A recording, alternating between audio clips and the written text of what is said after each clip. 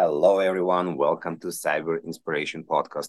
My name is Evgeny. I've been around cybersecurity for 20 years. I have a lot of experience working with vendors, customers, and my main work is vendor consulting and cybersecurity advisory.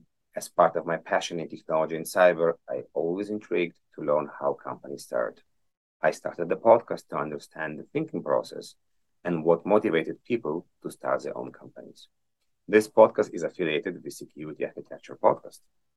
I have Harley here to talk about his journey and how he started his company. Harley, welcome to the show. Thank you for having me. Tell me about yourself. I come from an engineering background. My background is mostly in computer science, specifically in cybersecurity. And I studied out at Stanford in Palo Alto. Right out of college, I actually started my first company where I was the CTO. And I say the CTO, I was the CTO of one when we started the company, built the engineering team out there to about 20 of us. And after that, I ended up moving out to New York, where I'm currently based. I was working on one of the infrastructure teams at Bloomberg, the financial tech company, and then ended up actually working as a venture investor for a couple of years at Bloomberg Beta, which was a pre-seed fund focused on the future of work. And that was where I started mostly focusing on cybersecurity and on developer tools, just given that was my background. And that was really what led me to come across the idea that became Enigma. So tell me quickly, what's Enigma? Do me the elevator pitch. So, in a nutshell, we're a cybersecurity talent platform. We think of ourselves as a one-stop shop to help CISOs and security leaders build and maintain a strong and diverse workforce. Specifically, we're focused on initially talent screening. So what we're trying to do is enable leaders to identify and hire the best cyber talent. And we do that through short interactive scenarios that we call puzzles that evaluate how candidates think, how they solve problems, similar to what they might see in the job. And companies have been using this to ultimately shorten their hiring cycle, save their team's time from what we call wasted interviews, and also open the aperture by screening talent based on what they can do and not their pedigree. Interesting. So you were working in Bloomberg and you got the idea. How? Why? What did you saw? There was a gap. There's something you were missing. You were frustrated. Yeah, when I was investing, I got a chance to really expand the network of CISOs and security leaders that I had. I had run the hiring process, both on the engineering and on the security side, a number of times and had lost count of the number of times that I'd started an interview. And then 6 minutes into the interview, you kind of realize this person maybe isn't the right fit, but you now have another 40 minutes on the calendar and you need to kind of fill that time. And as I started talking to other CISOs and other security leaders, I realized that this was a fairly universal problem. This challenge around hiring and finding talent was something that was felt very broadly. And as I dug in a little bit and started to talk to CISOs and dig into, well, what's going on here, I sort of divided the problem in two. There's what I think of as the physical problem, which is I call it the butts in seats problem, right? This idea that there's not enough butts to fill the number of open seats. And then there's this second problem, which I think is maybe a little bit more interesting and is really where we're focused, which is how do companies screen people going through that pipeline? And to me, and to a lot of the CISOs I spoke with, existing screening tools fell short and ended up self-selecting for a very homogeneous looking pool. So people would often use things like certifications. There can be some uses for certifications. I think that they're helpful in some cases, but more often what I think is, do you or does your employer have $5,000 to pay the company who manages the certification so you can take the test? Education, work history is another metric often companies would use. Can be useful again, but you end up seeing a lot of people who look like me, right? Who went to a place like Stanford, got a degree in something like computer science. A lot of them tend to be white guys. And ultimately, when you ask these hiring managers, well, what is it that you're looking for? It isn't your pedigree or what letters do you have after your name. It's, are you a good problem solver? Can you think forensically, peel back the layers of the onion? And of course, obviously, do you have that basic cybersecurity knowledge? And that was a very easy signal to miss when the tool that you have is essentially resume review before you then start sending these people to have these kind of deep technical interviews with members of your team. And so that really was the insight behind, okay, this is a problem and this is something that we can build a solution for. So you have an idea and you start talking to CISOs. Why would they would talk to you? Like you never did cybersecurity. People talk a lot about cold calling and all the annoying vendors, excuse my French, all the vendors. Why would they talk to you? It's a great question. I had some level of background in cybersecurity, not at the level of the people who ended up being our buyers. As a founder, you have to be a little bit scrappy about how you do it. It was not a glamorous process. What I did was essentially put together a cold email campaign. I almost treated it like a sales funnel. And I went out to a network of CISOs. I found their email addresses through various online databases that are out there. And, rather than approaching these folks trying to sell them something, I sort of thought everyone's trying to sell a CISO. They're probably inundated with 100 emails a day from vendors asking them to do something. I asked for their advice and I said, look, new into this space. I'm thinking about building this company.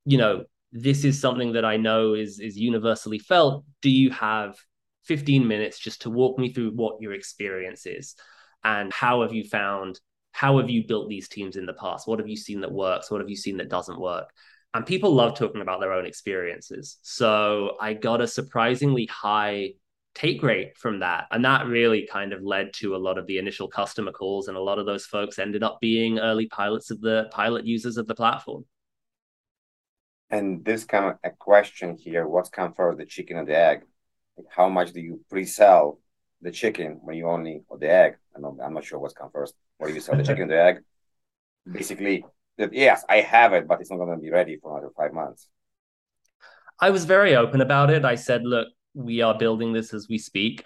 And one of the advantages of being a founder and being at the very early stages is that a lot of senior executives want to mentor and advise and give back. And so I think my approach was basically to be very upfront and say, look, we're still building this. We're in the early stages. I would love your approach. The way that you're thinking about this problem of hiring resonates with how we're thinking about it. Do you want to spend an hour a month for 3 months just talking to me and I can show you the latest and you can give your feedback on what the product looks like, on how this would fit into your process, on what insights would be the most useful. And I called it a design partnership because it really was, right? Ultimately, these guys and these, men and women who volunteered their time, their input helped shape what our MVP was. And so I think in a way, having them kind of build it with you also makes them more invested, because then by the time you are ready to start selling and you are ready to start saying, hey, actually, open this up to your teams and get them to use this platform, they're a little bit invested in it as well. So it kind of gives you a little bit of both the chicken and the egg. What about hiring? You need to hire people. And this is like an interesting question here. Who do you hire? People like you, people that are different than you, people that have different opinion, people that maybe you butt head with them or they will agree with everything you say. I have a very specific way of building a team, and I think it echoes a little bit the product that we're building. One of our insights is that you don't necessarily need to have had a shiny degree or gone to one of the 5 schools that everybody recruits from to be a great security engineer or to be a great security operations analyst. And, what we're building, while it's complicated, isn't ultimately rocket science. And I think being an engineer myself and having a fair understanding of what we would actually need to build out the MVP, the direction I wanted to take was, instead of looking for people who are going to be coming from the Googles of the world, the sort of FANG companies of the world, where they're used to a very, high salary, relatively slow pace of work.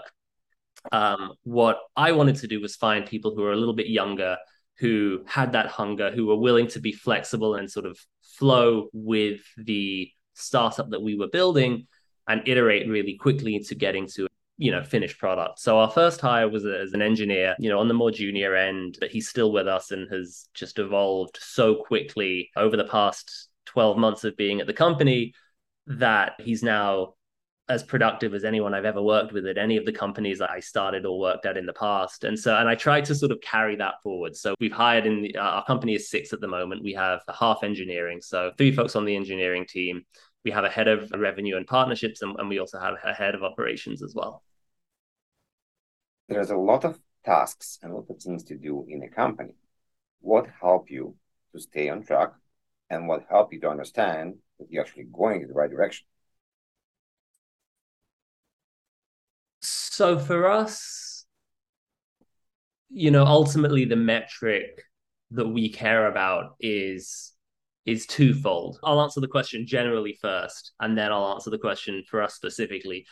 Generally, I would say at the early stages, you're completely right. There are 17 million tasks on your to-do list, and you can only focus on a very, very small subset of them. So prioritizing and choosing 2 to 3 or 1 to 2 sometimes metrics that really matter and optimizing everything towards hitting those metrics or figuring out what you want to figure out by working on those metrics is the most important thing. So we've been very disciplined about choosing what we want to focus on, and then everything else is secondary.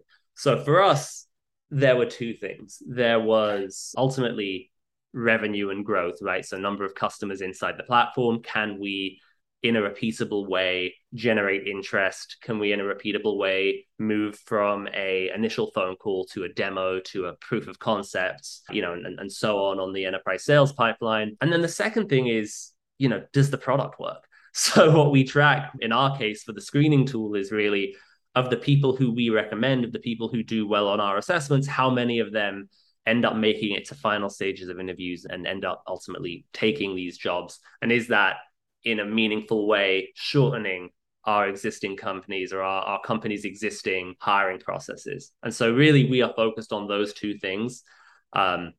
And beyond that, everything else has to sort of take a back burner. Of course, we're working on things like company culture, making sure that we're building, our company is fully remote. So making sure that we have the right processes and the right infrastructure in place so that information flows well and we can be as effective and efficient as possible with the team that we've got. But ultimately, what we track are those kind of 2, we call them guiding lights, right? Is the guiding lights is like company values, or what it is? Guiding lights are what we call these metrics. These metrics around, are we moving the company in the right direction? Company culture, I think of a little bit differently. Company culture is, how do we communicate? How do we give feedback to each other? What's the cadence of meetings? The sort of more operational stuff. Can you share some of the metrics, I'm wondering? Yeah. So for us, those metrics are tracking the number of candidates who go through our system and who then make it to late stages of an interview. So that's essentially validating that the assessments and the screening that we're doing is working. So that's one of our metrics.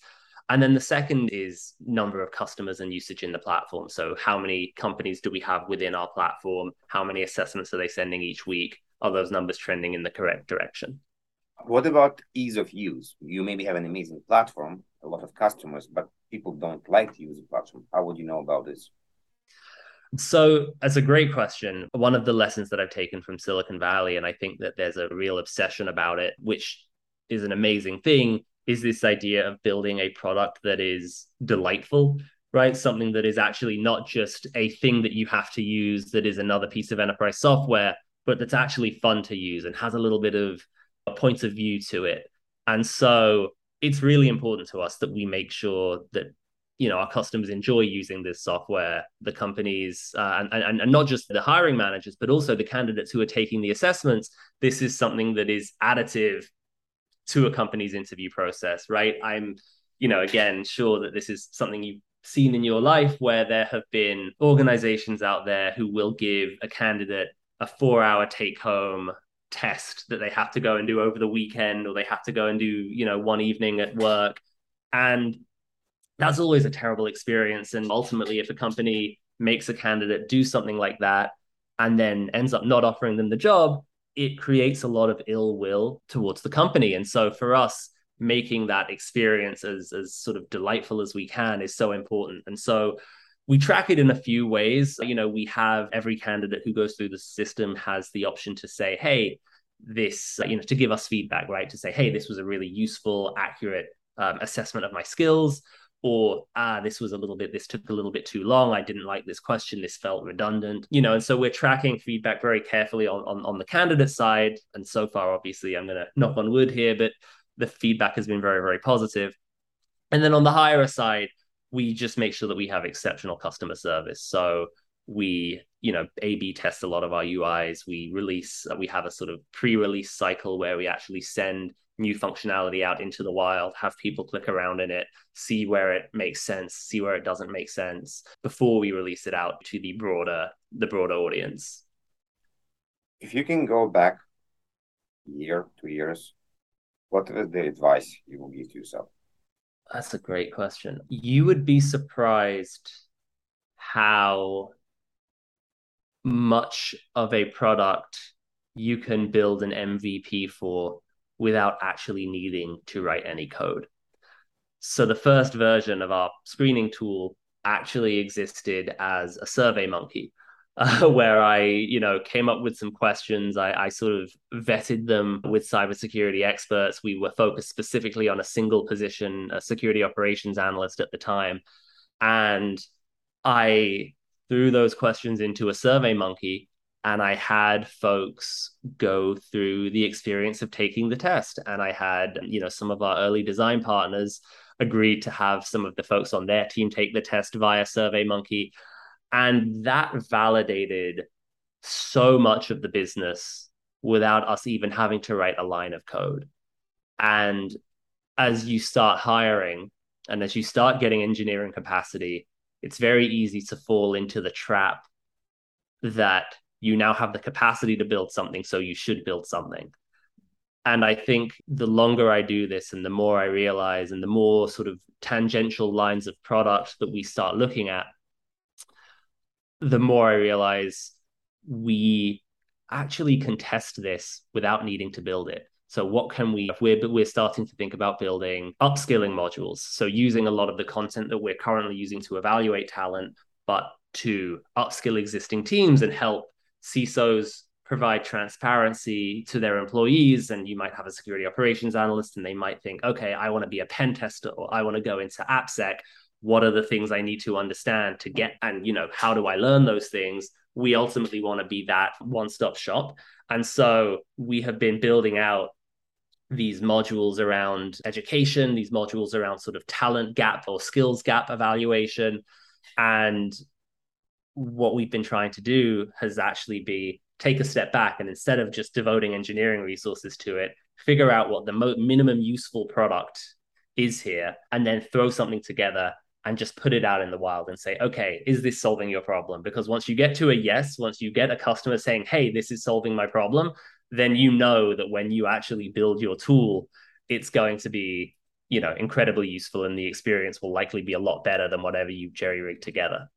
It's a great answer. Thank you very much. We're going to move and change gears. We're going to move to the dark side. Dark side is where you tell horror stories. For everybody that's still here, please don't forget to like, subscribe, comment, maybe join our Patreon page as well to support the podcast. So Harley, tell me some horror stories. Yeah, so for us, we had a really interesting experience fundraising. I was very lucky to have worked at, Bloomberg Beta, and they really were the driving force behind the pre-seed round that we raised when I started the company last March. And that really got us to the point where we thought, okay, there's legs here. Let's raise a real seed round. And as we went out to raise the seed round, this was my first time ever being on that side of the table, driving the process and trying to raise, a more significant sum of money. And I quickly realized that it is very easy for investors to waste your time, right? And we were very disciplined about this at Bloomberg Beta to try and not be this way. And so I think I had a little bit of a skewed image of what all investors would be like. But as as I started going out to more and more investors, what I started getting a little bit inundated with were these little questions that would take a long time to answer. So, a VC might come back, you might meet a VC, and then that evening they return a list of 12 questions that's going to take you 2-3 hours sometimes to put together really smart, thoughtful responses to. And then you just go back and forth, right? So I would, put together answers for those questions, and they'd say, oh, great, here's a few other questions. Or they would say, oh, well, let's jump on a call. I will have a couple of questions on your answers. And it's very easy to get pulled into the back and forth, and all of a sudden you just have no time, and you're having 30 of these conversations at any given moment. So it really does become a full-time job, fundraising. And the best advice I got during this process was to be brutal and treat investors like a sales funnel. And whenever you have a call with an investor, or whenever they ask you for something, always follow up with the question, how is this going to get me closer to you writing a check or you not writing a check? Because I think that was something that I fell prey to a little bit, was, just continually getting into this loop of questions and answers and questions and answers. And the investors who ended up giving us terms, it was a very quick process. They had the questions, we answered them, and they got conviction very quickly. And what I think I'm learned from that is the more questions a VC asks, the longer they sort of drag out the process, the more you can assume that it's a waste of time, and they're now just looking for a reason to say no. So I think if I could go back and run this process again, I would be incredibly brutal about saying, if a VC comes back and says, hey, can you put together A, B, C, D? Then going back and saying, yep, I will do it for you. But I just want to know, once you have this, what else do you need to get to an offer or to get to a pass? And just really be brutal about managing the process, because otherwise it can just sink. So don't be afraid from the VCs. Manage the conversation and not let them manage and decide how it's going to be. Exactly. That's actually a great way of phrasing it, right? You've got to manage the VCs. Don't let them manage you. Absolutely don't be afraid. I heard this multiple times, and people also in M&A activity. People ask for one document, then another document, then another document, kind of like a Pandora box. It's like, seriously, guys, you cannot just have all the documents in one list.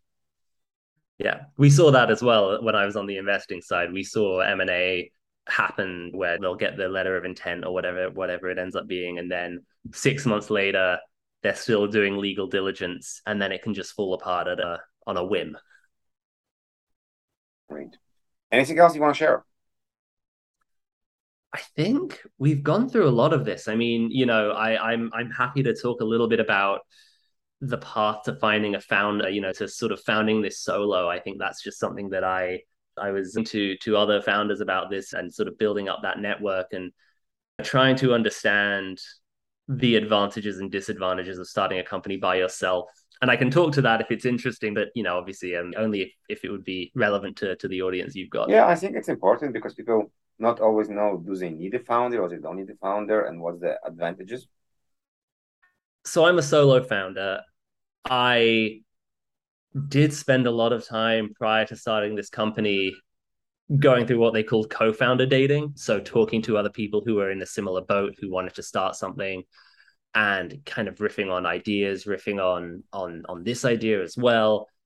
And I think it's very easy to fall prey to the idea that, having a co-founder is a thing that you absolutely need to have. And there's some truth to the fact that if you are a solo founder, you are going to have your hands in more pies, because you just have to, right? You're not going to be able to divide the labor into business and technology, or product and go to market, or however you might divide responsibility. But that said, I think in a lot of ways being a solo founder is gives you some advantages, because it means that making a decision is quick, right? You are the decision maker, and if you make the wrong decision, it's on you, but the decision was made. And I've seen especially when you have an equal number of founders, often decisions can get sort of torn, or you can end up compromising and trying to come to a solution that makes both people happy, that doesn't really get you quite as far as or where you need to be as quickly as you need to be there.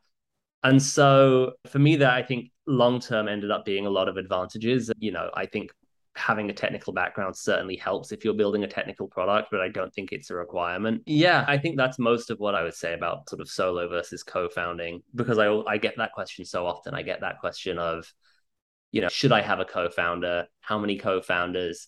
And I think the ultimate answer is If this is your idea, if this is something that you're passionate about building, it's whatever you can find. And if you can't find someone who you want to work with, then do it yourself and surround yourself with great people and build a great network of advisors and sounding boards. I also often say to people, get a coach. People don't think that they need a coach often in the earliest days, but I would say in the earliest days is exactly when you should be getting a coach, because you're learning so much and you often just need someone to talk to who's a little bit further apart, who isn't as close to the business as you are and can kind of see the forest through the trees. Sometimes that'll be your investor. Sometimes it'll be your dad. Sometimes it'll be your fiance. Sometimes it'll be your therapist. But I think making sure that you have that network is such an important thing if you're going to be a solo founder, because it can get very lonely. Thank you. Very, very, very smart advice. Harley, thank you very much. It was a pleasure. Awesome. Thank you everyone for listening. Please join the podcast. Please subscribe and comment, and we'll see you in the next episode.